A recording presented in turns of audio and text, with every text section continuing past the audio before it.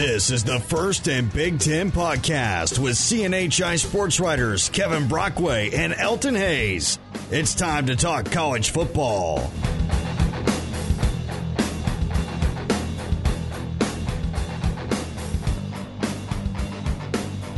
All right, welcome again to our third edition of the First and Big Ten podcast. This is Kevin Brockway from CNHI Sports Indiana with Elton Hayes from CNHI Sports Pennsylvania.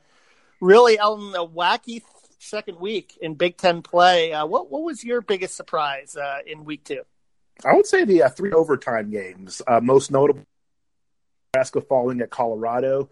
Number 7, Michigan needing overtime, double overtime rather, to escape Army.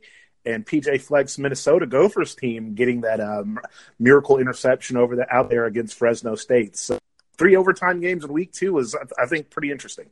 Yeah, it shocked me. And, I had picked this upset, but Maryland beating number 21 Syracuse and beating them handily, 63-20. I mean, that was a huge shock for the, a team under Mike Locksley, who you didn't really know much about, a team that some people had picked 13th and 14th in the Big Ten.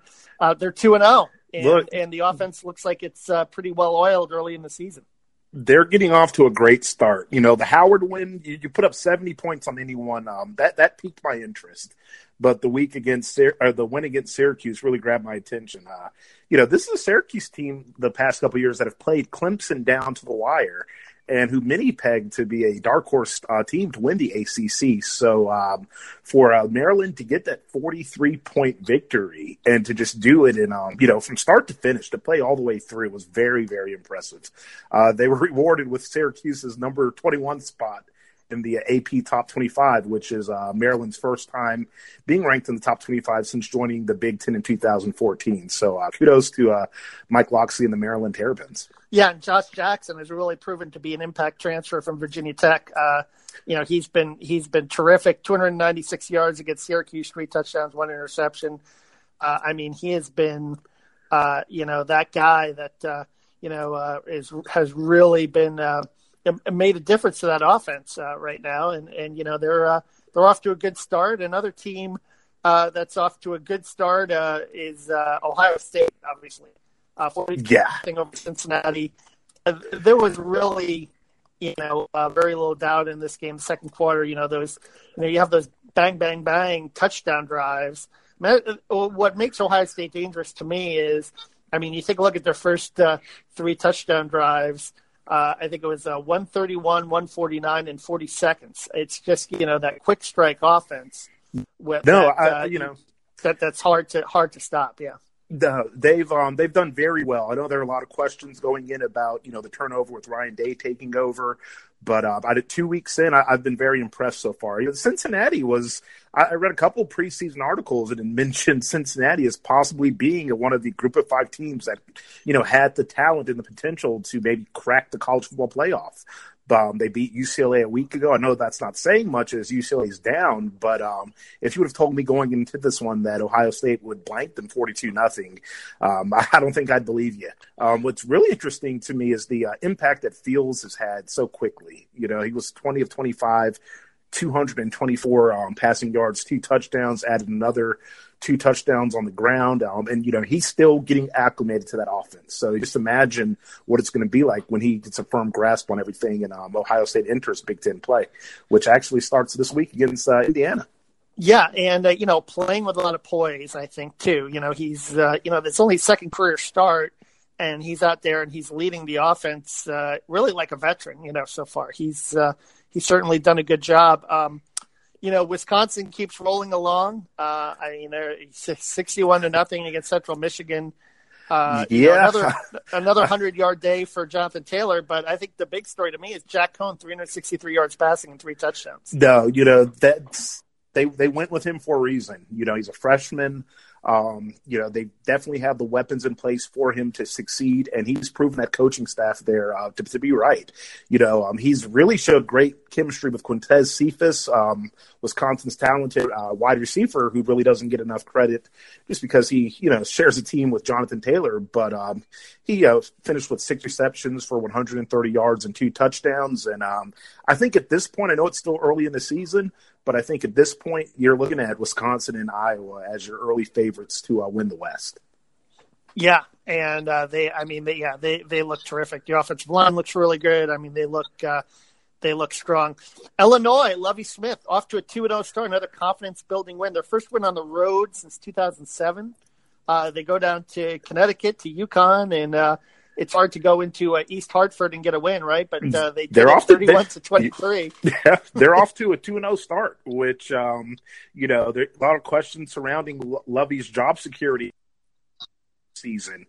He did a lot with the transfer portal. I know he's really kind of tapped that Florida recruiting scene hard, and it appears to be paying dividends for him early. Yeah, Brandon Peters, Michigan transfer quarterback, continues to play well. 227 yards, 4 touchdowns, 1 interception, which brings us to Michigan.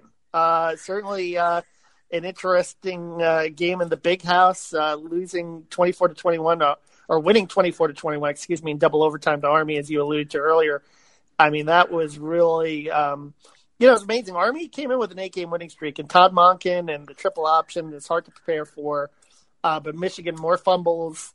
I saw where Jim Harbaugh said after the game, not looking well-oiled right now offensively. I thought Gaddis had a pretty good first game, but this game, the offense took a step back. It did. And, that's one of the reasons Michigan was getting a lot of preseason love was that addition of Gaddis and their switch to the spread offense.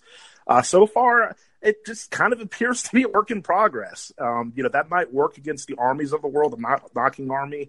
Army has a great program. I think Army beat Houston 70-21 in its bowl game. And this is an Army team that took Oklahoma to overtime last year. So Army's a solid program.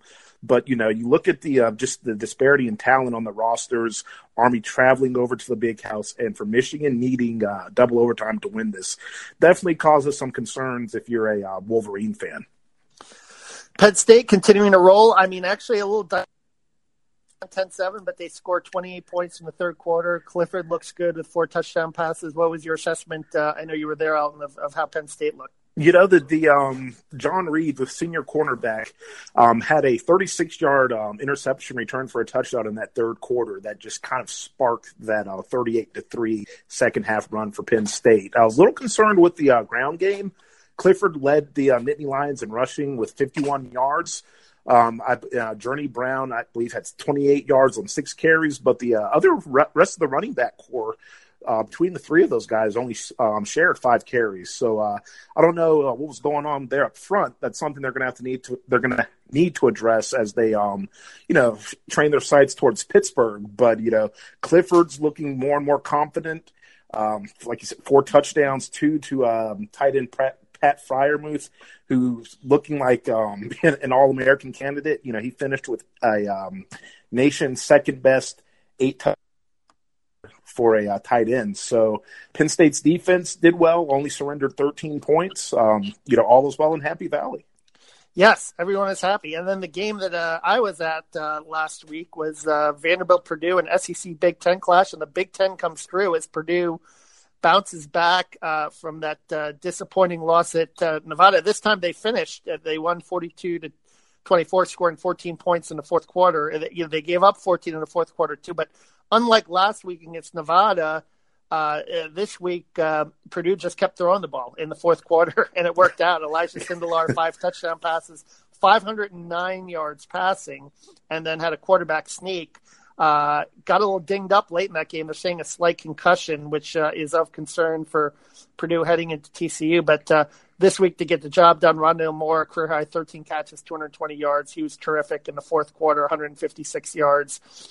They find a way to outlast Vanderbilt in that game. That was the Purdue team that I expected to see a week ago out in Nevada. It's Jeff Brom. They're going to throw the ball a lot. One statistic that's kind of concerning is run game. I believe they only ran for 30 yards last week. You look at Purdue's offense nationally; they're ranked 3rd in the country in passing.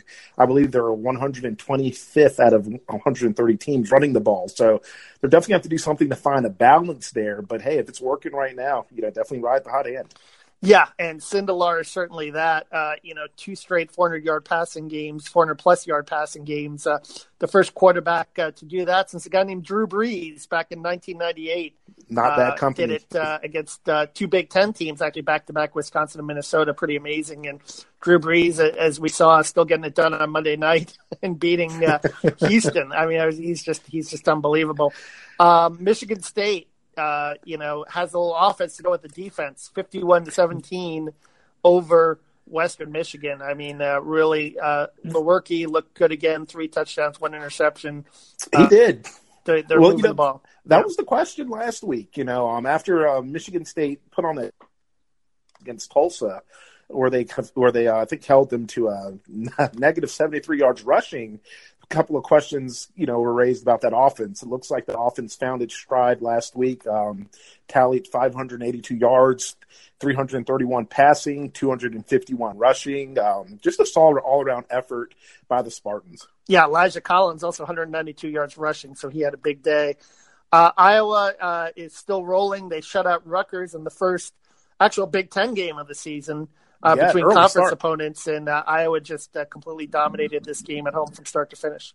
Yeah, this doesn't bode well for Chris Ash's prospects long term. I believe that put him to 3-25 in 4 years of Big Ten play.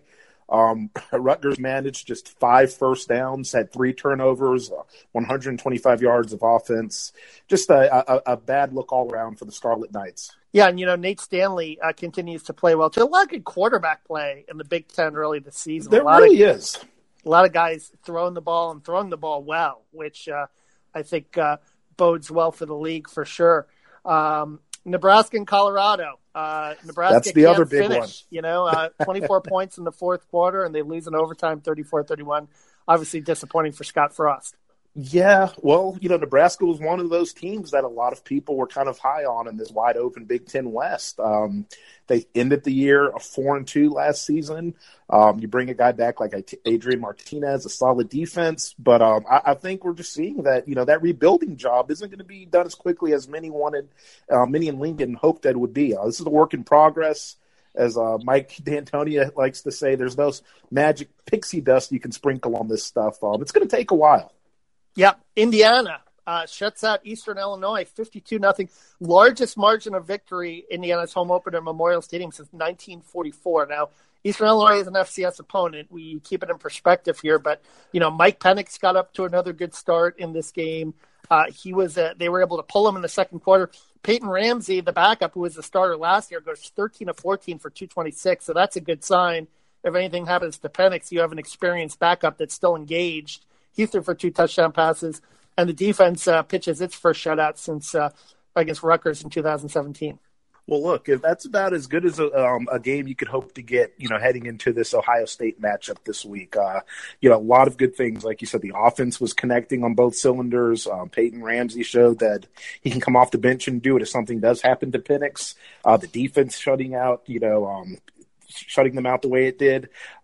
It just kind of, like I said, if you're an Indiana fan, Indiana coaching staff member, it's about as good as a effort you hope to get from your team before you head into this big matchup against Ohio State this week. And the Minnesota Golden Gophers, they head out west and they get it done in a miracle game in double overtime, 38-35. I mean, Tanner Morgan makes that throw. It's 4th and 13. The game is on the line, and he delivers to force overtime. And Minnesota, again, they've been shaky 2 weeks in a row, but they found a way to get it done with 2 wins. They did. I don't know whether to be optimistic about that or pessimistic. I don't know whether to view this as they know how to win at all costs or they shouldn't be struggling this early in the season, especially against the Fresno State's not what it once was. PJ Flex, another one of those guys who came into the conference a few years ago with a lot of hype after the job he did at Western Michigan. And I'm just not sold so far on what I've seen from him. I know he has a very young team, but things will not work out for them if these close calls like this continue, especially once they enter Big Ten play and they're playing more formidable opponents.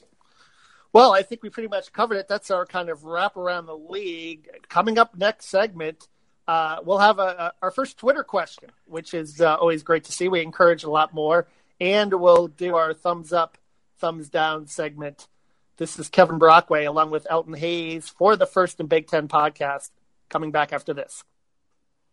Get the latest Big Ten, IU, Purdue, and Penn State football news by following the guys on Twitter.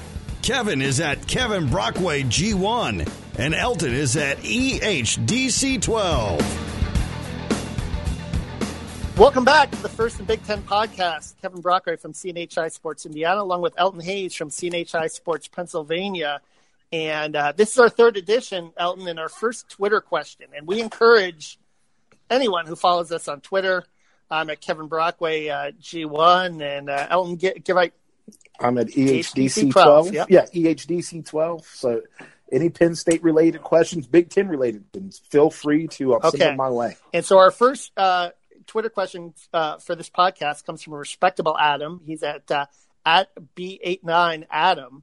And he asks, how does IU football's, Indiana football's offensive line match up with Ohio State's defensive line? And this is a story I'm actually going to address during the week on the, first in my stories in CNHI Indiana papers. And, maybe I'll make a few Pennsylvania papers too, who knows. But this is, interesting. I could give you the snarky answer and say not well, but because, Ohio State does have some ferocious pass rushers led by Chase Young. They have 9 sacks on the season. But, Indiana does have 3 seniors starting on the offensive line, including Coy Cronk, who is a guy who, is been a starting left tackle really for all 4 years on campus. Simon Stepanek is another experienced player on the offensive line. So they've got some guys there that can certainly help. And, the intriguing and interesting player on Indiana's offensive line is Caleb Jones. And he's a guy who certainly has the size. He's 6'8", 360. They've worked really hard on his conditioning. He's at starting right tackle this year. He won the job in camp. And he's a guy that right now, because Mike Penix is a left-handed quarterback, he's protecting Mike Penix's blind side and has done a good job. And they could have moved Cronk over to the right side because he's a more experienced guy, but they've stuck with Caleb Jones there. And this is a huge test for Caleb Jones going up against Chase Young and the rest of those Buckeye pass rushers. Well, we'll see how Ohio State's, obviously a huge test for Indiana against Ohio State, and we'll get to that later in our predictions. But right now we're going to go to our thumbs up, thumbs down segment. And Elton, why don't you start us off with your first thumbs up? Well, I think we have to go with Maryland, putting up 63 points, which was I believe a conference best this week, beating number 21 Syracuse in Mike Locksley's second game in College Park.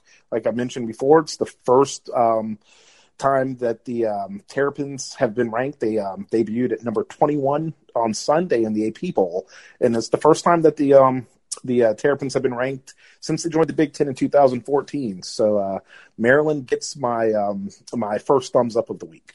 Yeah, my first thumbs up is going to go to Rondale Moore. 13 catches, 220 yards. He was he was just terrific, especially in the fourth quarter. Came up with some huge catches. He had one interesting catch. His touchdown catch was for 34 yards. He kind of used the official as a screen. It was really a weird kind of play, and he didn't really cop whether he did it on purpose or not. But it was it was a rather interesting play. And then he also, he wore the towel on his hand in the post-game press conference, and that was kind of a salute to Tyler Trent, who passed away of cancer, obviously, on January 1st. And he talked about his friendship with Tyler. They dedicated the student gate, before the game to Tyler Trent. So just really Rondale Moore stepping up. Purdue really, needed a win, and he was the guy that came through in the fourth quarter. He and Sindelar both to get it done. All right. I guess I'll start with my second thumbs up of the week, and that goes to Ohio State quarterback Justin Fields. He transferred over this offseason after, coming over from Georgia, where he played sparingly last year. Not only did he inherit a new team, but he inherited a new first-year head coach, and I think that he's done well to kind of usher in the Ryan Day era in Columbus. He was 20 of 25 last week, throwing for 224 yards, 2 touchdowns. He also rushed 9 times for 42 yards and added another 2 touchdowns, and been very impressed with him. And I think as long as he continues to settle in and do well in that position, then Ohio State will continue to be the favorite to win the East. Yeah, and it's amazing with Fields in that, he was one of the, most talented quarterbacks in the country coming out of high school, but you never know until you get faced with college competition. And he couldn't beat out Jake Fromm for the job at Georgia. And obviously comes to Ohio State. A lot of pressure, but he's handled it. Yes, he has. Very, very well so far. So my second thumbs up is going to go to Jack Cohn from Wisconsin. 363 yards, 3 touchdowns. If Wisconsin can get a passing game to go with Jonathan Taylor, I mean, it's just going to make the offense that much more dangerous. Yeah, and like I said, with Quintez Cephas as his wide receiver, I think they have the potential to do so. Taylor gets a lot of publicity on that team just because of just how dominant he is in the backfield. But like I said, Quintez Cephas is one of the Big Ten's best receivers. So as long as he continues to refine that chemistry that he's had with Cohn, watch out for Wisconsin. All right, I will go do my third and final thumbs up of the week, and I'm going to have to give that to Penn State quarterback Sean Clifford. Taking over for Trace McSorley, enviable task. Clifford debuted last week as the first new Penn State starting quarterback since 2016, and he's done a great job. This week, he was, again, efficient and productive. He threw for 279 yards and 4 touchdowns, with 16 of 22 passing. He found 4 receivers. And he's looked very impressive. I think as he continues to grow on that offense and settle in, he's going to really complement those talented Penn State receivers. Yeah, and James Franklin is a good offensive mind as well. Elton, he's going to bring him along, and they've got a big test against Pittsburgh this week. So my third thumbs up is going to go to the Indiana defense, posting its first shutout since 2017 against Rutgers. Yeah, it was Eastern Illinois. It's an FCS opponent, but they held him to 116 yards. They had 10 3-and-outs in that game and really cut down on the missed tackles. They had 25 missed tackles against Ball State, only 9 against Eastern Illinois. So they did a lot of the fundamental things well, and they're going to need to continue to do that, obviously facing Ohio State's high-powered offense at Memorial Stadium in their Big Ten opener this week. So those are my 3, and let's go to your first thumbs down, Elton. My first thumbs down is going to have to go to Michigan. Needing overtime to beat Army. Like I said, no slight to Army. Army is a great team, but with all of the hype that Michigan in the preseason, expecting them to make a push for the Big Ten title this year, I just don't know if it's going to happen. That offense, that new spread offense, and offensive coordinator Josh Gattis have not looked crisp, and Shea Patterson has been really shaky early. So Michigan's going to have to get my first. My first thumbs down is going to go to the Rutgers offense. Now I know it's easy to pick on Rutgers, right? But 41 yards passing, only 41 yards passing in the modern era. McLean Carter, they couldn't really build on that big outburst they had against UMass the week before. McLean Carter was benched. Artur Stikowski also played. No matter who was in there, neither quarterback was effective, and they just couldn't move the ball consistently. I know it's your first Big Ten game, but you got to step up and do a little better than that. All right. My second thumbs down will have to go to Minnesota. Needing, again, overtime to get past Fresno State with that miracle interception there in the first overtime period. Minnesota was another team that a lot of people kind of, were mentioning and this coming the name around as being a dark horse candidate out of the West. But after barely getting by South Dakota State last week, 28-21, and squeaking by Fresno State by 3 points this week, I'm not sold. So Minnesota's going to have to get my second thumbs down this week. Yeah, the Golden Gophers, not quite rowing the boat, with all the oars moving yet. The boat's capsizing, exactly. Kevin. It's teetering a little bit. My second thumbs down is going to go to the Purdue run game, 44 yards against Vanderbilt. Listen, they were loading up the box. They were stopping them, I know, but this is the second week in a row where Purdue could not really establish and run the ball. And, missing Tario Fuller hurts, no doubt about it. I mean, he's their senior running back. He's broke his jaw. And what they've had to do is use Elijah Sindelar a little bit, and that's put him in harm's way. And listen, he got dinged up late in that game, and he might miss the TCU game because of it. So they're going to have to find some options. They're going to have to find some people to run the football effectively, and the offensive line is going to have to run block a little better as well. They've had issues creating any kind of push and any kind of separation in the run game. My third thumbs down, kind of piggybacking off of your Rutgers. As a team, I'm going to have to single out Rutgers head coach Chris Ash. being blanked by Iowa in the second week of the season does not bode well for his job prospects. He's 3-25 in Big Ten play. He has not won a Big Ten contest in 2 seasons. In fact, he's only won 2 overall games in 2 years. So I know Rutgers has a bye week this week. After that, Rutgers plays Boston College on September 21st. And Chris Ash will be coaching for his job. So he's going to have to get my third thumbs down. I wonder if Greg Schiano would come back. That would be interesting to me because they really had great success with him in the Big East. They did. They really did. And he's a good coach. And he's a good coach. He recruited well there. He brought in some guys.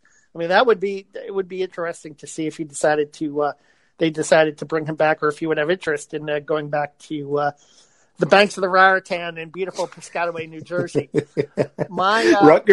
Rutgers should not be this bad. It's inexcusable. No. I mean, there's great high school football talent in New Jersey, and Jonathan Taylor, is a prime example. A product of it, exactly. A guy who went to Wisconsin, a high school guy from Salem, New Jersey, and you can find, if you find the right guys there and bring them to Rutgers, you could get the job done. My final thumbs down will go to Nebraska, unable to finish the deal against Colorado. Last week, offense was the issue. This week, defense was the issue, and Scott Frost is going to have to figure it out. And they're not a patient fan base there in Lincoln, as we know. Yes. They had a lot of high expectations in year 2. I mean, Adrian Martinez has been good, but not great. And they haven't been able to, that was a big kind of a border statement game for them, and they couldn't get the job done. And not good for the conference either to lose to a Pac-12 team. No, and like you mentioned, I think you bring up a good point when you talk about the inconsistencies. Last week it was the defense saving Nebraska with 2 defensive interceptions, and this week the defense was non-existent. So Scott Frost came in there with a lot of hype. He's a Nebraska alum. People love him there. But if he doesn't kind of get this thing figured out, we'll see how patient that fan base will grow with when they're on. That is true, Elton. So that's it for a thumbs up, thumbs down segment. Coming up next, we are going to talk to Will Graves from the Associated Press, break down the Pittsburgh-Penn State matchup. Stay tuned to the First and Big Ten podcast. Don't go anywhere, because it's time for Voices of the Gridiron. Here's today's special guest. Welcome back to the First and Big Ten podcast. This is Kevin Brockway from CNHI Sports Indiana here with Elton Hayes from CNHI Sports Pennsylvania. And today we've got a really treat for a guest.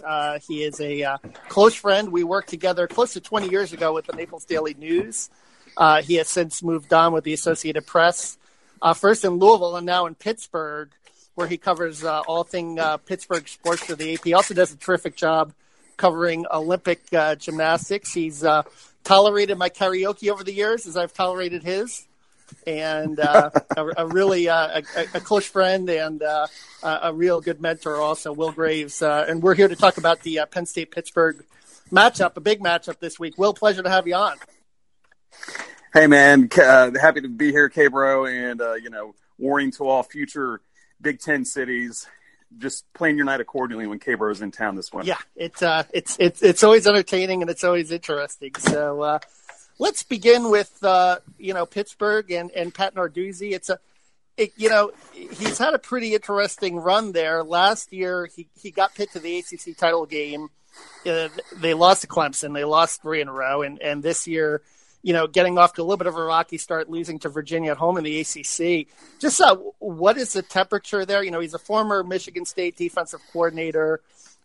He's got Big Ten roots and a Big Ten background. But what's the feeling from the fan base, Will, over there about the job that he's doing?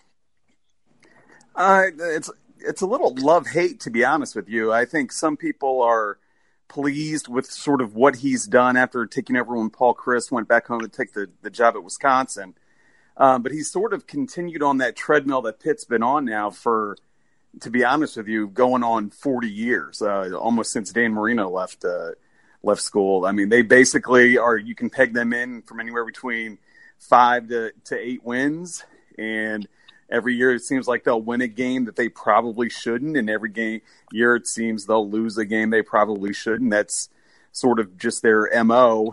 And, he's doing it in a slightly different style than Paul Chryst did it. but it's sort of the results are the same. But the administration loves them. He got a massive extension after they went 5-7 at the end of 2017, a game in which they ended the regular season by beating your beloved Miami Hurricanes at Heinz Field. But they are just sort of on that treadmill, man. It's I do think the one thing I can say about where they're at, I think their defense, he's a defensive guy, and I think now in year 5, you're starting to really see the defense start to take on that identity that it had when he was at Michigan State, where they played a lot of man and they had just great outside guys on the outside and would win a lot of games. And I think that is the style that when you envision Pitt going forward, that's what it's going to look like if he ever does get it going the way that he wants to get it going. Yeah, and what about his strategy this week, not having the players talk to the media? What's that about, and do you think it'll be effective? He did it.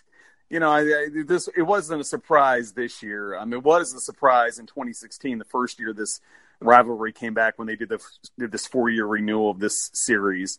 And at that point, we were caught off guard. He did it again. They won that year. He did it again in 17. Last year, he let 2 captains come out in the middle of the week and talk for 5 minutes, and they said, of course, absolutely nothing, and they got drilled. So I don't think it has any. It's not going to have any effect on the outcome of the game.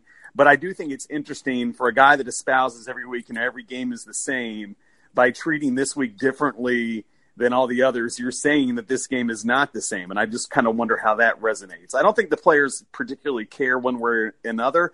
I can say from a guy that, look, Pitt is not the most important thing that I do in Pittsburgh, but my wife works there, and I do a pretty good job covering them. But, they also are always sort of clamoring for attention, right? Pay attention.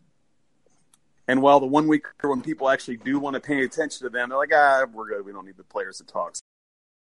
Well, Will, seeing that this is the 100th meeting, from 2000 to 2016, they did not play each other, but they resumed that in 2016 and have played the last 3 years leading up to this one. With no, games on the further schedule in the foreseeable future, what are you hearing in terms of them maybe reprising this rivalry later on down the road?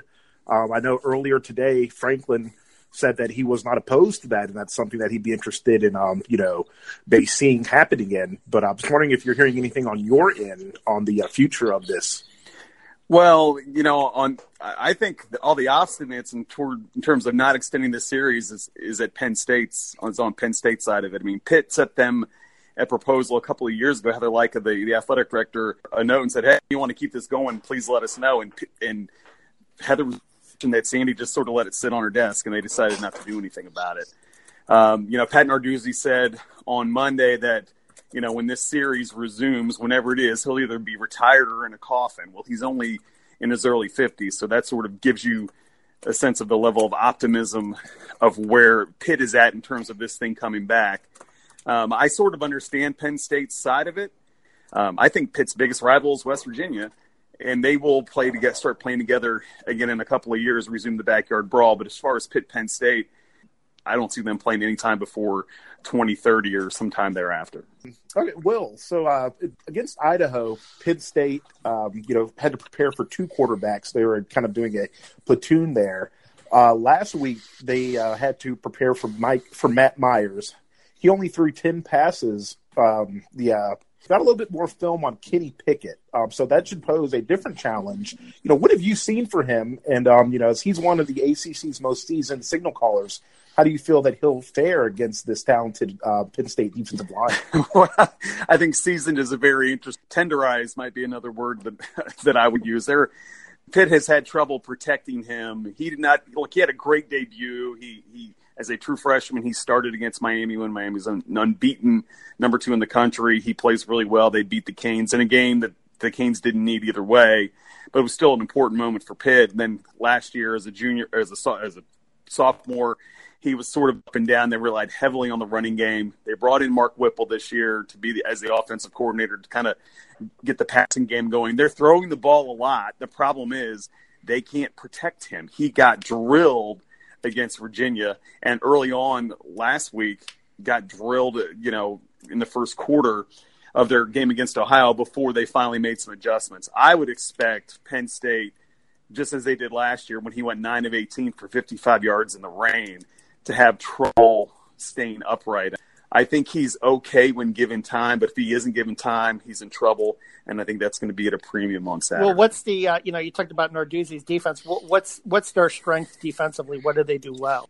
I think it's their secondary, which is a stark contrast to where it was 3 or 4 years ago, where they were in the bottom 5 in Division I against the pass, like in 2016. And he said, we're going to keep playing man. I don't care. This is my system. We're going to get it right. It seems finally they have gotten it right. They've got a lot of talent there in Jason Pinnock and a couple other guys that have been in the system 3 or 4 years. Paris Ford is a safety that was a highly touted recruit who's finally starting and seems to have got his career going. DeMar Hamlin's a guy that's got his career going. I mean, that is their strength. They've had some injuries up front. They lost Rashad Weaver, who was their best defensive lineman during camp. They lost another starter, Keyshawn Camp, week for the season. But, they played very well against Ohio. That strength is really on the outside. I mean, you watched the game against Virginia. Virginia's picked to win the Coastal and the ACC. Their receivers had no time and no space to get open. So I think that is Pitt's the best part of a defense that I think is going to be pretty good. If Pitt is to upset Penn State in this game, what are they going to have to do? I think they're going to have to win the turnover battle by at least 2. And they're going to have to be able to run effectively, so I think Pitt's offense is going to have to be able to run the ball effectively to keep Pickett upright, and I think that the defense is going to have to be at least +2 in terms of takeaways. All right, well, hey, it's great to have you on to break down this matchup, and always great to catch up with you. Hope all's going well with you and the family. Hey, man, thanks for having me, and I'll give you a prediction. You're not going to ask for one, but I'm going to say Penn State 27-13. All right, so you've got the Nittany Lions in that one. We'll see if the Big Ten can top the ACC. Okay, so that's Will Graves from the Associated Press in Pittsburgh. This is Kevin Brockway and Elton Hayes from CNHI Sports. Coming up next on the First and Big Ten podcast, our predictions for Week 3 around the Big Ten. Want to see more from Kevin and Elton? Subscribe to a CNHI newspaper near you.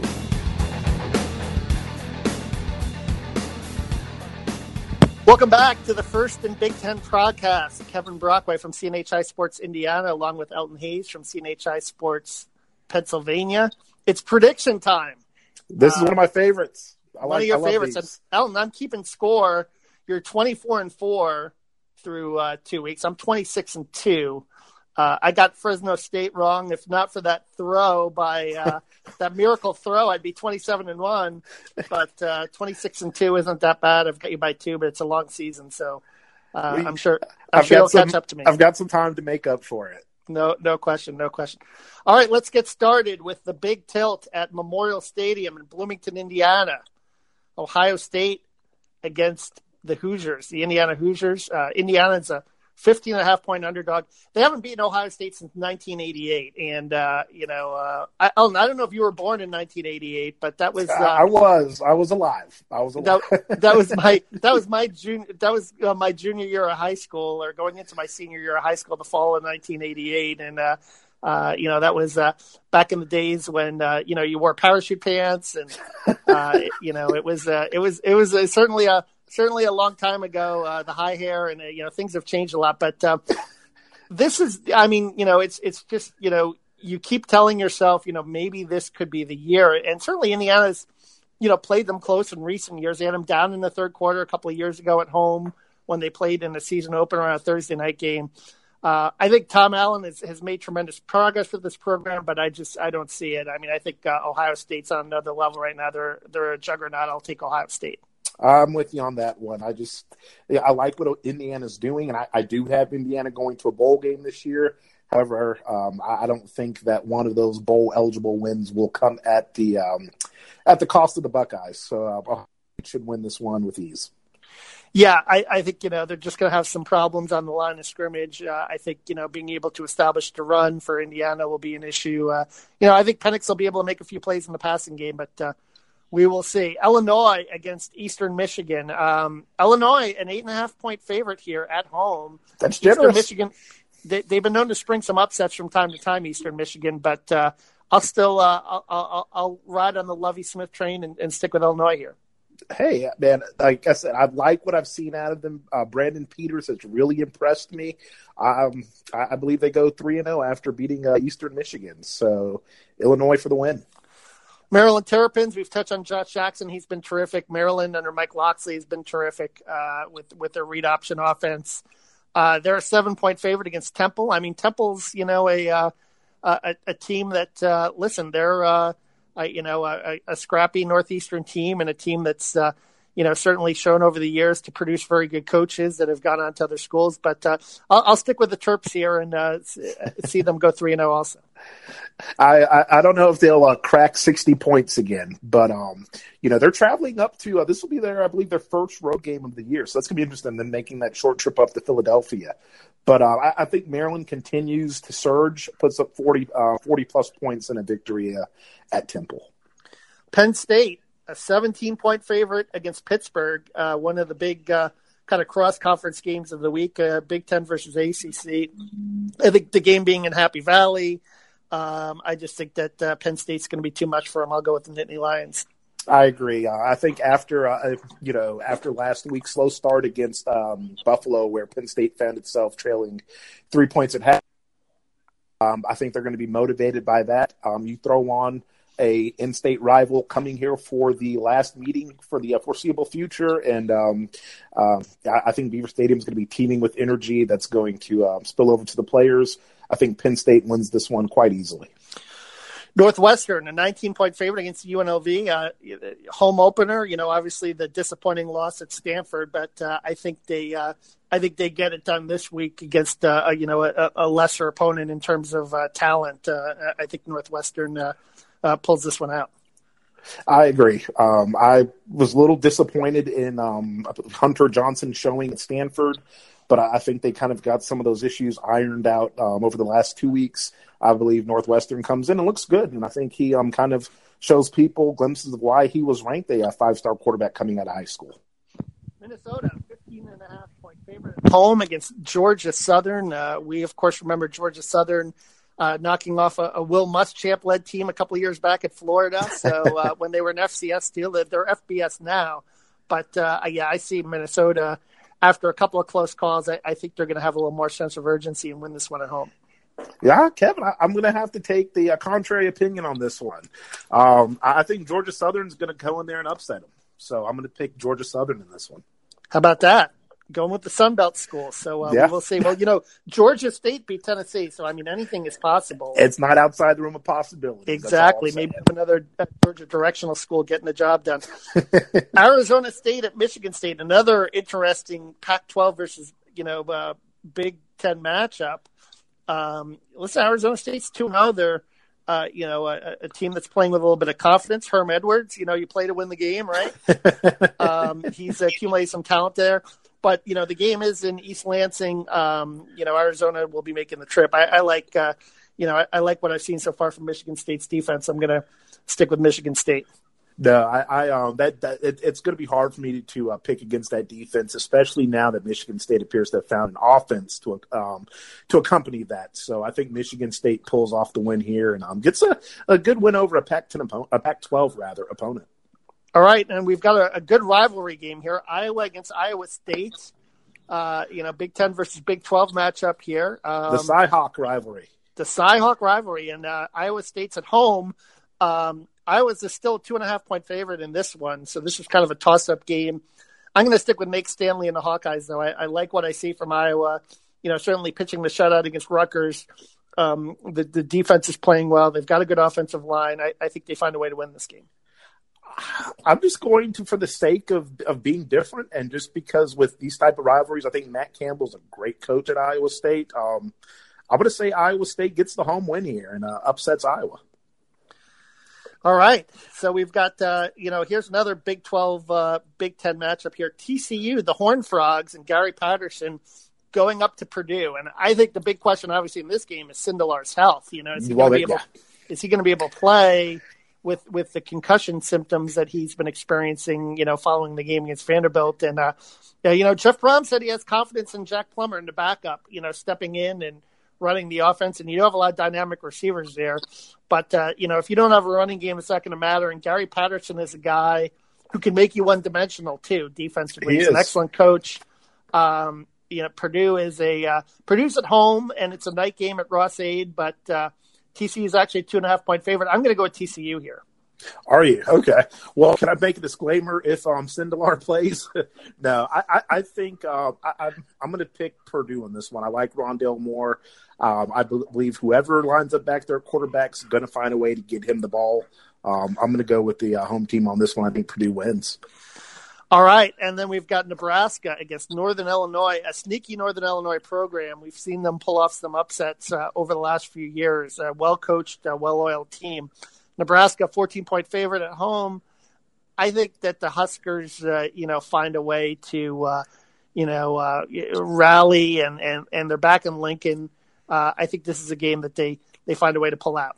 I agree. I believe this is we talked about those inconsistencies, them not able to get both units on the same page at the same game. It kind of does it this week. I think there's some sense of urgency. I think Scott Frost is the right guy to kind of fix those concerns. I believe Nebraska puts it together for 4 quarters on both sides of the ball this week and wins. All right, Elton. So I guess you've got 3 picks different than me this week. You can play a little bit of catch up here. And if you win all 3 of them and I lose, or I can dig myself farther into a hole. Yes, we'll see how that works out. But in any event, it's been a lot of fun looking around the league. It's only going to get more interesting as we start to get into these conference games too. I'm curious. What's the one thing that you're looking forward to in this week, Elton? I guess I'm going to say I'm curious to see this Ohio State Indiana game. Indiana's been one of those teams that's kind of been on the cusp the past couple of years. Ohio State has looked great the last 2 weeks. I think this one's going to be very telling. Yeah, I'm looking forward to all the kind of the cross, conference games, coming up. Some, the Pittsburgh Penn States, the TCU Purdue's, the Iowa States, Arizona State, Michigan, just to see where this league measures up. I think so far they've shown pretty well in those games early, but this will be a really telling week in terms of, how the conference is perceived before it gets into Big Ten play. So, but what do you think the storyline of the conference has been so far? No, we're going into our 3rd week, but if you're going to have to peg the story of the season so far, I like the quarterback play. I really do. I mean, I think we're seeing a lot of quarterbacks around the league playing really well early in the season. I mean, I really like what you see from Justin Fields, what you're seeing from Nate Stanley, what you're seeing from a bunch of guys are really poised. Lewerke, really poised, good quarterback play. And if that can continue, I think that bodes really well for this league. Yeah. I've been impressed with the transfer. Speaking of the quarterbacks, the way the transfers have kind of settled. We've got, Brandon Peters at Illinois, Justin Fields at Ohio State. I think it's been really interesting so far. Yeah, we forgot to mention Josh Jackson too, obviously. At Josh Maryland. Jackson at Maryland. I mean, how could we forget him? I mean, Maryland's been one of the surprise teams of the season. But yeah, definitely, Josh Jackson, the Virginia Tech transfer, has played a strong role in the. So, really interesting to see these guys get a second opportunity somewhere and really seize that and play such, key parts into their team success early. Well, we hope that you continue to give us an opportunity to keep you informed in all things Big Ten football. This is Kevin Brockway from CNHI Sports Indiana with Elton Hayes from CNHI Sports Pennsylvania for the First and Big Ten Football Podcast, signing off.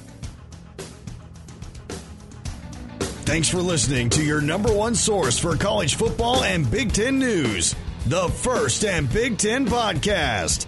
Enjoy the games.